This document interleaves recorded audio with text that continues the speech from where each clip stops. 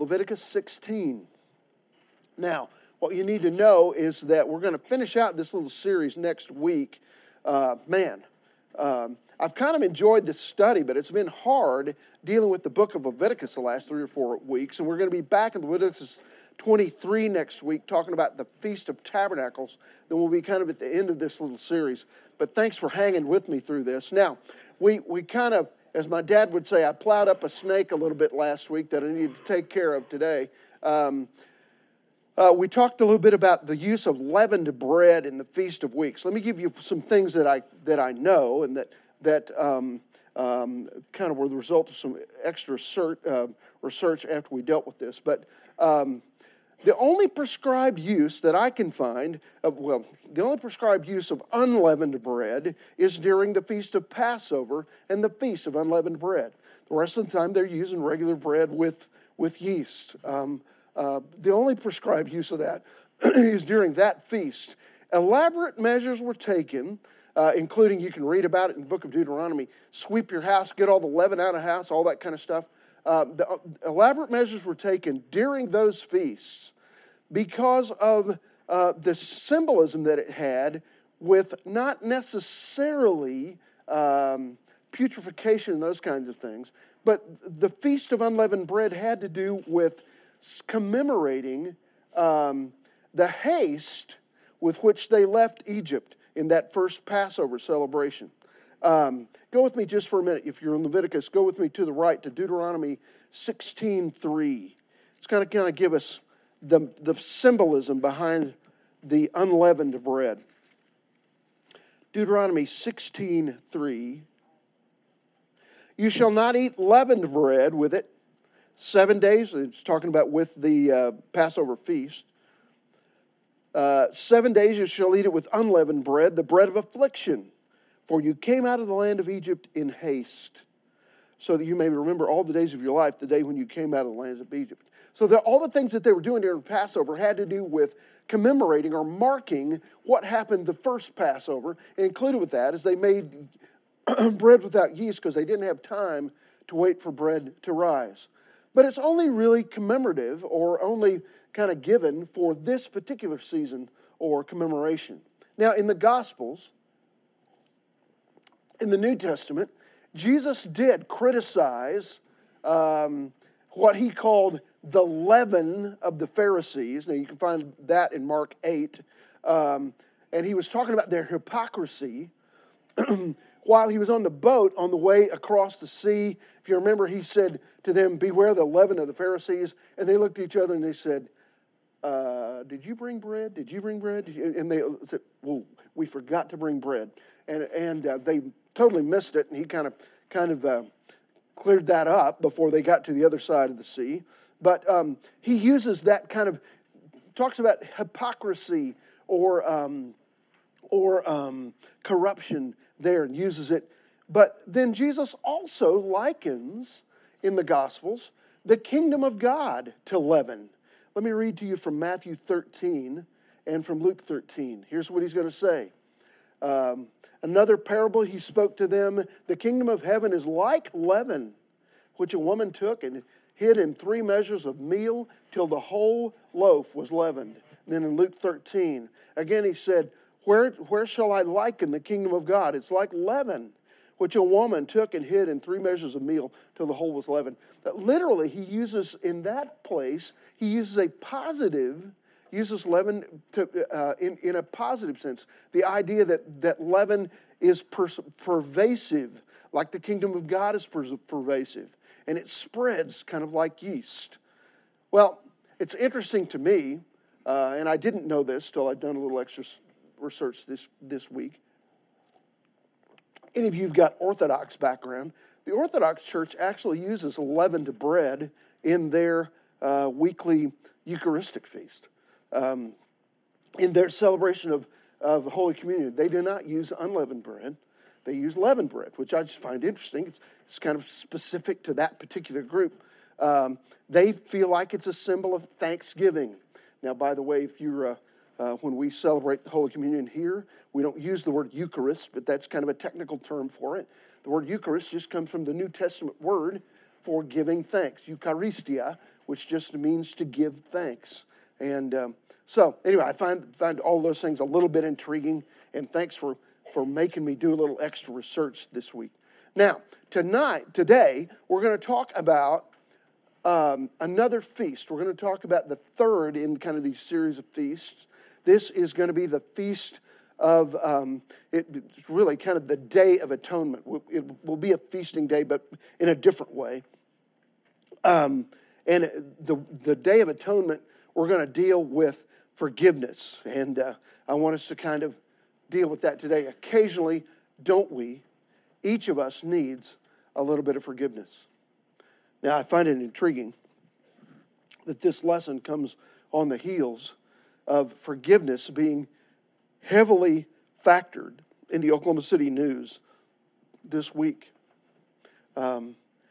If you've read, as many of us have, I've had nice emails sent to me occasionally this week about the service that took place here in our sanctuary for Ingrid Williams, who was one of the Thunder coaches' wives who died tragically in a head-on accident a few days ago.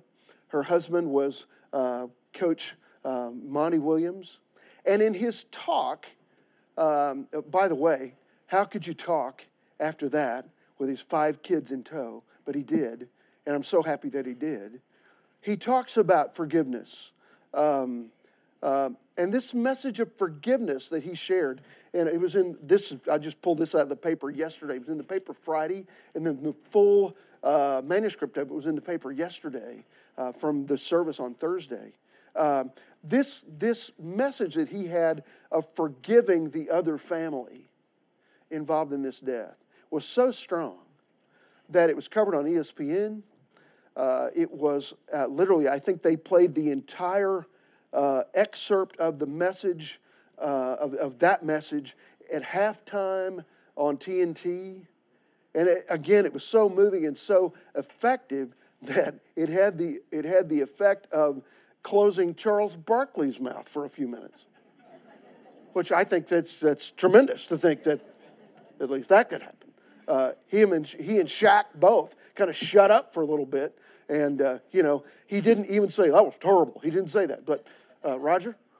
I have heard many sermons in my life and followed word for word what that man said under those circumstances. Oh, yeah. An outstanding sermon.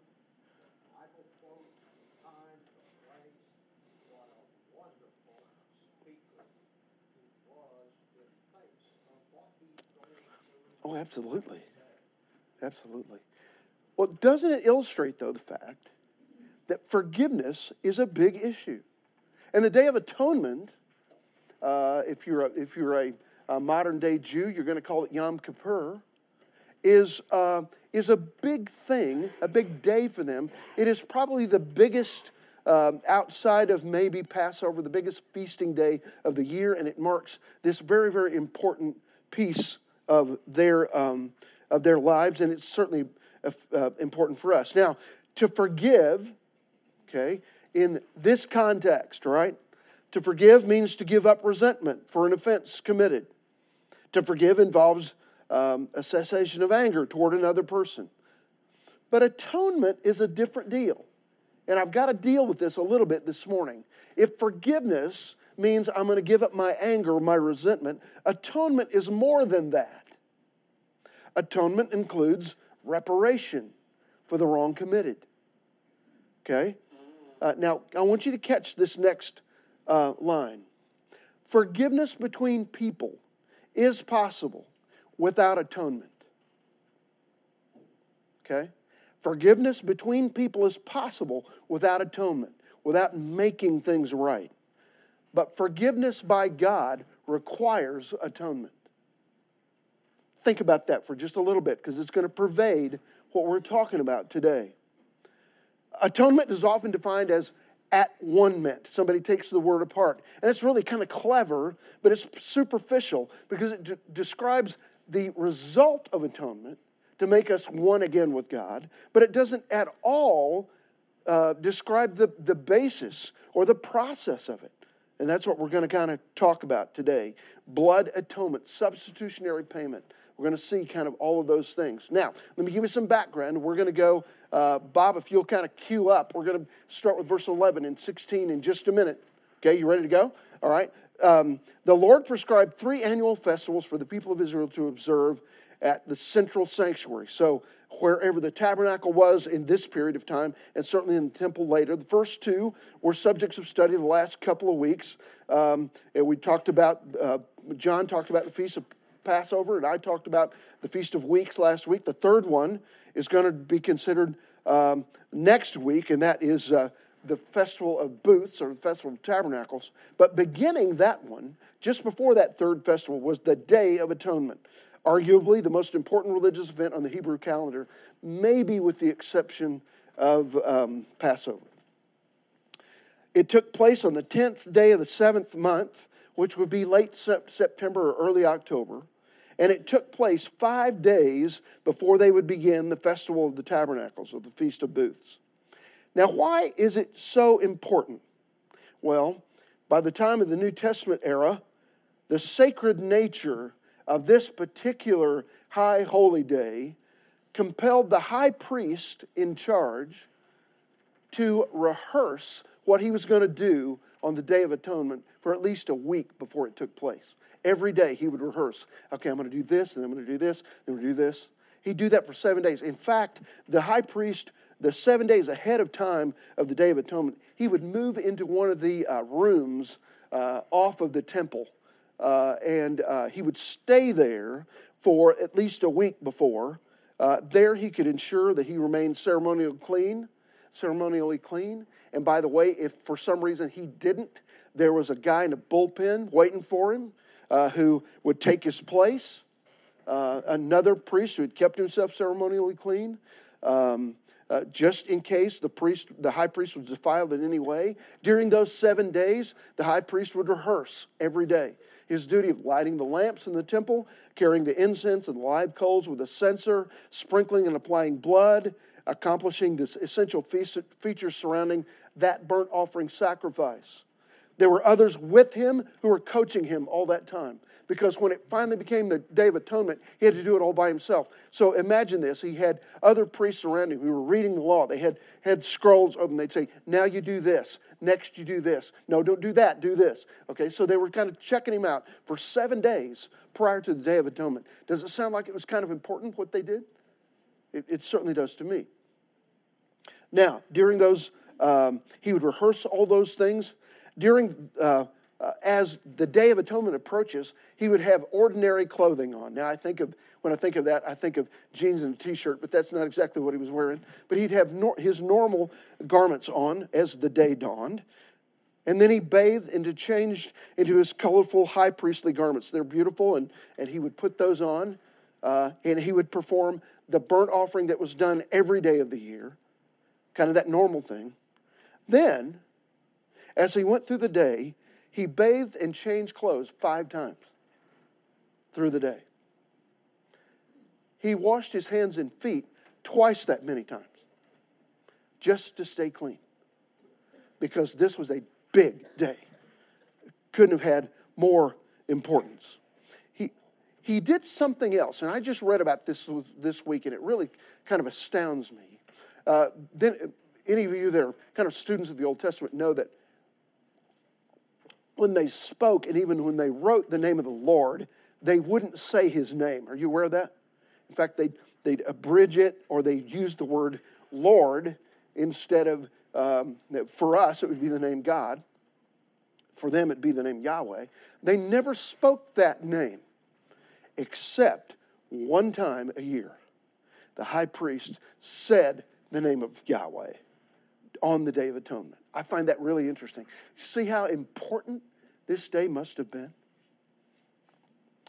Now, the Day of Atonement was a day when God stated that atonement would be made for all the members of the community, for all the sins of all the Israelites. Now, you and I as Christians are aware that there was a weakness to this ritual, but we want to study it anyway and see what we can learn from it. So let's go now to the Scriptures And Bob, if you go to Leviticus 16, read 11 down through 14, we'll get started. Aaron shall bring the bull as for his own sin offering to make atonement for himself and his household. And he is to slaughter the bull for his own sin offering. He is to take a censer full of burning coals from the altar before the Lord and 2 handfuls of finely ground fragrant incense and take them behind the curtain. He is to put the incense on the fire before the Lord. And the smoke of the incense will conceal the atonement cover above the tablets of the covenant law, so that he will not die. He is to take some of the bull's blood with his fingers sprinkled in it on the front of the atonement cover. Then he shall sprinkle some of it with his fingers 7 times before the atonement cover. Okay, now how did this day begin? How did the ritual of atonement begin? Did you catch it? He had to offer sacrifice for his own sin. Catch that? It's a bull. They slaughter the bull, and he offers the bull's blood and some of the flesh as a burnt offering sacrifice. And he's offering that sacrifice to begin with for his own sins and for the sins of his family. Now, this was a feature that begins really, I think, based on what happened in Leviticus 10. You don't have to turn back there, but you remember the original instructions were given to Aaron, who was Moses' brother. You remember the one who kind of talked a little better than Moses and became named as the first high priest over the nation. Well, Aaron's sons, I better read their names so I don't butcher them yet again, but their names were Nadab and Abihu. Did I get that right? Yeah, Nadab and Abihu. In 10, it says that they were going through some of this stuff, and they offered what the one translation of the Bible calls strange fire. And it got them killed. Now, okay, one of the things we're going to see here, and as we work through this, is that they had to bring, we're going to see a place where they take a pan and they put coals of fire, burning coals, from the outer altar into the Holy of Holies to offer an incense offering and those kinds of things. And it was prescribed. You get it from out there. You don't, well, evidently the guys brought fire from outside the camp or outside the tabernacle or something, and it was called strange fire. The word translated in Hebrew, strange here, in 10:1, is the word outside fire. Okay? And it was really prescribed that shouldn't happen. So this ritual of the high priest offering sacrifices for his own sins and for the sins of his particular family got added onto this just to make sure that these guys were in good shape to offer the sacrifice when the time came. Now, I want you to write this. I didn't write this. I wish I had written this, but I want you to write a phrase on your outline. Okay? What they were guarding against here, and here's the phrase, was a casual carelessness about holy things. A casual carelessness about holy things. Now, maybe you do some kind of a Lenten fast, and maybe you don't. Maybe you're like a friend of mine who, instead of taking something away during the season of Lent, which we're in kind of the middle, about the 3rd week of Lent, instead of taking something away, this person adds something too. And I think that's a good thing. And maybe you don't do that at all. Maybe you say, I wasn't raised in a liturgical family. I wasn't raised in a liturgical home. Neither was I. And so that's really never been a part of my life. Now, at Crossings, for the last several years, we've celebrated Ash Wednesday, which is really early. Lent is really early this year, and they did that here a couple weeks ago. And But one of the things that I think Lent does for us, that a Lenten fast might do, or at least the celebration of that, is it reminds me that there are some things that are holy, and they ought to remain holy. Okay? I think we live in a world that is entirely too casual about most things. And it's become that we've become really casual about holy things. So here's what I want you to envision in your mind that they're going after here as Bob began to read when they're talking about where the fire comes from and all that kind of stuff. What I want you to imagine is that there is a sacred flame ignited in the middle of our sanctuary, and it's something that calls us to God every week. Maybe it's candles or whatever. And what I want you to envision is a cigarette lighter sitting by it. That image just kind of bothers me. I've seen it, not here. I've seen it where we're going to light candles in church and they've got a cigarette lighter sitting by, And I'm just thinking, okay, now there are some things that I know we live in a really casual day, but there are some things that aren't there that ought to remain holy, I think. And so if this 40 days of the year calls me back to a specific kind of holiness, then that's probably a pretty good thing for me. Because I tend to be a pretty casual guy. I don't want to ever get casual about the things that are holy and the things that matter. I'm going to ask a question here in a minute that's going to harken back to this. But let's just deal with that. The leaders are being taught, the spiritual leaders of the nation are being taught here of how to care about the right things, about holy things. And then in verse 12, it kind of goes on to talk about other things that they're going to do. Here's the deal, where they take the fire pan. There's no, cigarette lighter in his back pocket. Okay? No Zippo in his back pocket. All right? Or one of those things that I use to light the grill with. None of that. He goes outside of the holy place and the Holy of Holies, and he goes out to the main altar where there's live coals already burning because they've already offered a sacrifice of the day, and he takes a fire pan and he puts that in there, and he takes it with him inside the Holy of Holies, which he only does this once a year, and he puts incense on it. So it just seems to me that the details matter. On Ash Wednesday, okay, do you know the tradition where the ashes come from? It actually, you're supposed to, literally, George used to do this. I was always impressed with this. George would take the palm branches from the Palm Sunday the years before, he'd put them in the freezer, and then they'd burn them leading up to Ash Wednesday to use the ash. I don't want you to think there was a guy with, smoking a pack of Marlboros in the back of the church, getting a bunch of ash together, okay? It's just not going to be the way that happens. That would be not holy, right? Okay? Or some guy with several stogies. It's just not the way that works. Is it? The details matter. Don't the details matter? Now, by the way, you can also, it's interesting, you can buy in liturgical supply houses, you can buy ash to use for Ash Wednesday. If you forget to do that, or if you're just starting it, if you forget to do that, you can buy some ash, and they certify that it's from Palm Sunday. So I find that interesting. Now we're going to talk about ritual a little bit, and I'm not all about ritual here, but it's kind of the idea that the details matter. So the priest is going to, in verse 14, he's going to take, like I said, verse 13, he's going to take this fire pan with burning coals on it. And he's going to take it inside the holiest place in the nation. Wherever the tabernacle was, that Holy of Holies, where the Ark of the Covenant was the holiest place in the nation. He's going to take it in there, and as soon as he gets in there, he's going to put 2 fistfuls of incense. And by the way, they had a recipe for that. It's in the scriptures. They're going to put 2 fistfuls of incense on there. And what's going to happen?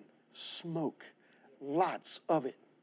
And it's going to conceal, really, when he does all of his work inside the Holy of Holies, which is really, really important, he will barely be able to see. It'll mask everything in there. And those who are standing outside will probably see some smoke billowing out from under the tent curtain.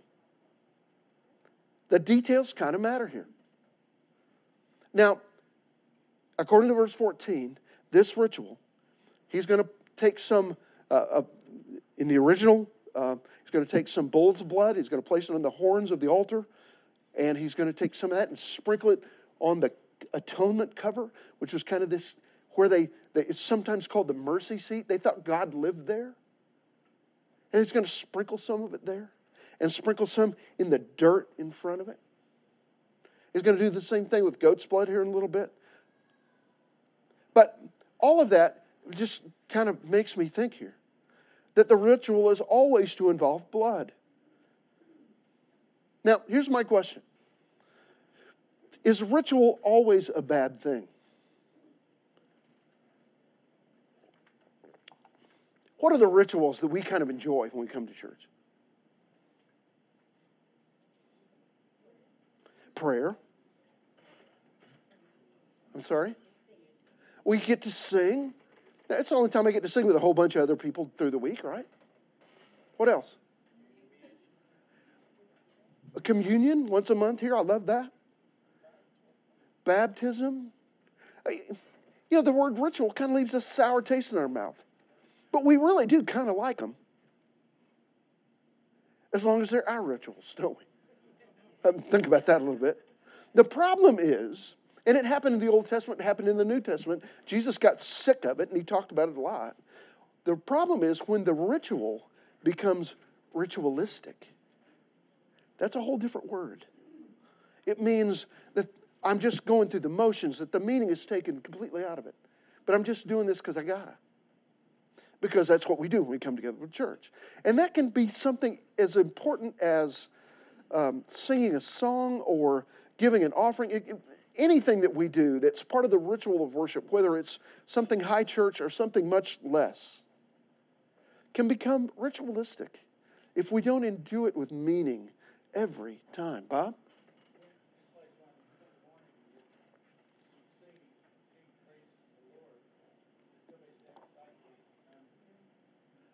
Oh, yeah.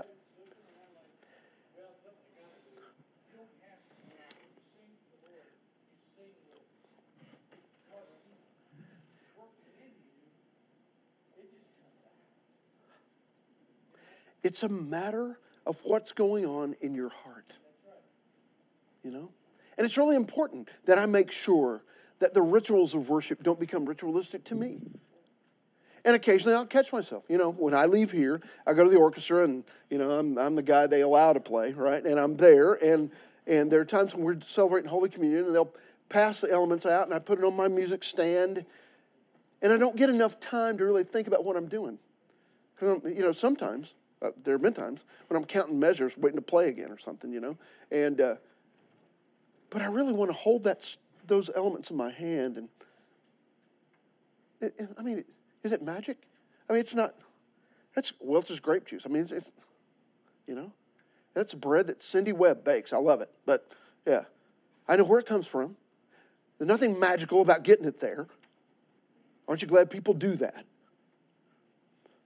But I need to contemplate that moment and take it seriously in order to maintain its holiness, because it is a holy thing. Now, I want you to go with me to the book of Hebrews. In fact, you probably ought to put a finger in the book of Hebrews. We're going to go over there a couple times today.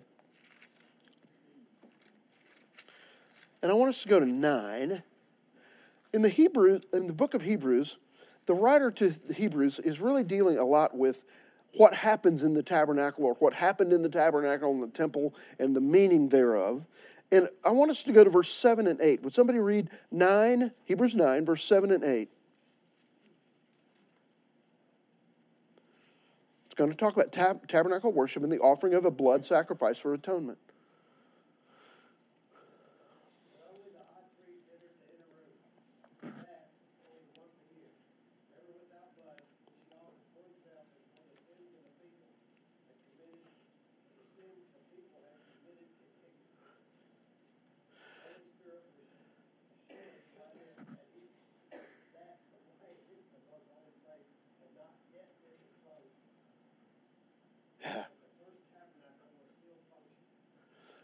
Okay.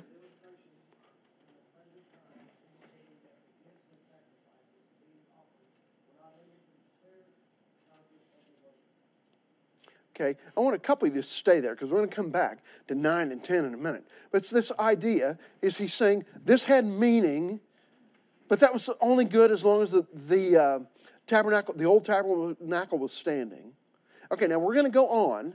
All right, I want you to go with me to verse 15, back in Leviticus 16, and I want us to read what happens next. Now remember, the priest has started by offering a sacrifice for his own sin and for the sin of his particular family. Now, let's go to verse 15. Here's what happens. Then he, the high priest, shall slaughter the goat of the sin offering. There's a couple of goats that have been brought.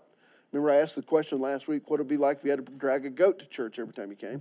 Well, they had two goats that were brought into the kind of the entrance of the tabernacle as the Day of Atonement began. And we'll start kind of looking at what they're going to do with them now. He shall slaughter the goat of the sin offering, which is for the people, and bring its blood inside the veil, and do with the blood as he did with the blood of the bull, and sprinkle it on the mercy seat and in front of the mercy seat. Okay, so he's going to do the very same thing with the blood of the goat. Now, but this blood is not for himself or for the sins of his family. It's for the sins of the congregation, the people. All right? Now go back to verse 16. He shall make atonement for the holy place because of the impurities of the sons of Israel, because of their transgressions in regard to all their sins. And thus he shall do for the tent of meeting, which abides with them in the midst of their impurities. When he goes in to make atonement in the holy place, no one shall be in the tent of meeting until he comes out, that he may make atonement for himself and for his household and for all the assembly of Israel. Now, there are two goats involved, and they actually throw dice. They cast lots to see which one is which. Okay, so the first one, you can read about him in verse 8, 9, and 10, is offered for a sin offering. That's the word that goes in the blank there. The first goat's talked about here. He's slaughtered. His blood is used for a sin offering on the Day of Atonement. And the second one is used. You've heard this word. You've probably used this word. Everybody in this room has used this word, but it comes from right here. The second goat is called, you ready? The scapegoat. Used that term before? It comes from the book of Leviticus. The idea here is, after all this ritual takes place, the final ritual that takes place, and it's talked about in verse 22, is that same high priest will lead the scapegoat out of the tabernacle, and he shoos him out into the brush, into the wilderness. Get away from us. Because that goat, the idea there is he is bearing the sins of the people and taking them away. The scapegoat. You ever used that term before? It's where it comes from. Okay. Now, by the way, something happened with the scapegoat one time. Now, this is true. Okay, I didn't make this one up. Sometimes I make stuff up. I didn't make this up. The scapegoat one time wandered back in the camp. And it's like, now what do we do? So, now I'm not making this up. They started in succeeding years. They got to where when they sent the scapegoat out, they would lead him backwards, shove him over a cliff, so that he didn't come back. Isn't that I just find that kind of intriguing, because really the idea of we're taking our sins away, so they didn't want him coming back. So one is for a sins offering, the other is a scapegoat. The term is biblical. Now, evidently, according to verse 16, sin is putrefying. And the word you want to use there is pervasive, even in sacred places. They've got to kind of cleanse the whole tabernacle once a year. All the tent flaps, all that kind of stuff. Where there is sin, there is a need for blood to remove it. When I do work in the hospital, I remember a story. I was reading a story this last weekend about Mike Lauderdale becoming one of the managing partners at McAfee Taft. And I remember years and years ago, Mary Jane, Mike's wife, called me to come see their little infant baby, Davis. And he was in the ICU and wasn't doing very well. And they just wanted me to pray for him. And I was happy to do that. But I remember there was a nurse Ratchet in the NICU at Baptist Hospital, and she'd say, I'd say, I came to see Davis Lauderdale. Yeah, he and his parents are back there. They've asked me to come. That's good, but you're going to wash your hands. So she watched me as I rolled my sleeves up. I washed my hands like I've never washed them before, and as I walked away, she said, do it again. I think I did it 3 times. The skin was gone from my hands by the time this was done. Because germs are easily passed, and especially to one who was so precarious in those days. When Dan goes to see Isla Kate, I bet, if they get to hold her at all, it's with all kinds of restriction because it's pervasive. Sin is pervasive. By the way, Davis now plays football for Bishop McGinnis High School. He's like 6'2". I think he did okay. I think he came out okay. Now, here's my question. Are all priests in need of forgiveness? We were in Hebrews 9 a little bit ago. Let's go back there. Somebody read verse 11 and 12 of Hebrews 9. Are all priests, all these high priests, he had to offer sacrifice for his own sin and the sin of his family. Are they all in need of forgiveness? Okay, let's see what Hebrews says about this. Somebody got Hebrews 9, 11, and 12? When Christ came as a high priest of the good things that are already here, he went through the greater and more perfect tabernacle that is not man-made. That is to say, not a part of this creation. He did not enter by means of the blood of goats and calves, but he entered the most holy place once for all by his own blood, having obtained eternal redemption. There was one high priest who didn't have to offer a sacrifice for his own sin, according to the book of Hebrews. He's the final high priest, offering the final sacrifice that the book of Hebrews says once and for all men, for all time. One sacrifice. You and I know him really well. His name is Jesus. And he's called, the whole book of Hebrews is making the case of him being a great high priest. Not like Aaron. The Bible says in Romans 3 that all have sinned and fall short of the glory of God. And yet, in Hebrews 4:15, it says, he was like we are in every way, tested, tempted like we are in every way, and yet without sin. So he's uniquely not only the high priest, but he's the Lamb of God who takes away the sins of the world. He's the scapegoat. You get that? Now, in closing, by the way, let me fill in your blanks just real quick. The altar itself needs to be atoned for. I find that interesting. It's got to have blood on it. The cleansing is needed, but not because of dirt. It's because of sin. So what happens next? And it talks about the scapegoat ritual. And here's what we can learn. Hebrews 4:10 says something like this. But the blood of bulls and goats, it's talking specifically here about Leviticus 16. The blood of bulls and goats, it says, never could take away sin. It was practice. A couple of thousand years of practice. For what? For what a great old hymn writer wrote about years and years ago. And most of you could sing it if I queued it up. What can wash away my sin? Nothing but the blood of Jesus. You catch it? What can make me whole again? Nothing but the blood of Jesus. The blood of bulls and goats can't do that. And they were practicing it all that time until the final sacrifice, one time, one man for all men for all time. Okay, we're going to go back to 23 next time, and we'll finish out this series. I love talking about this stuff with you. See you next week.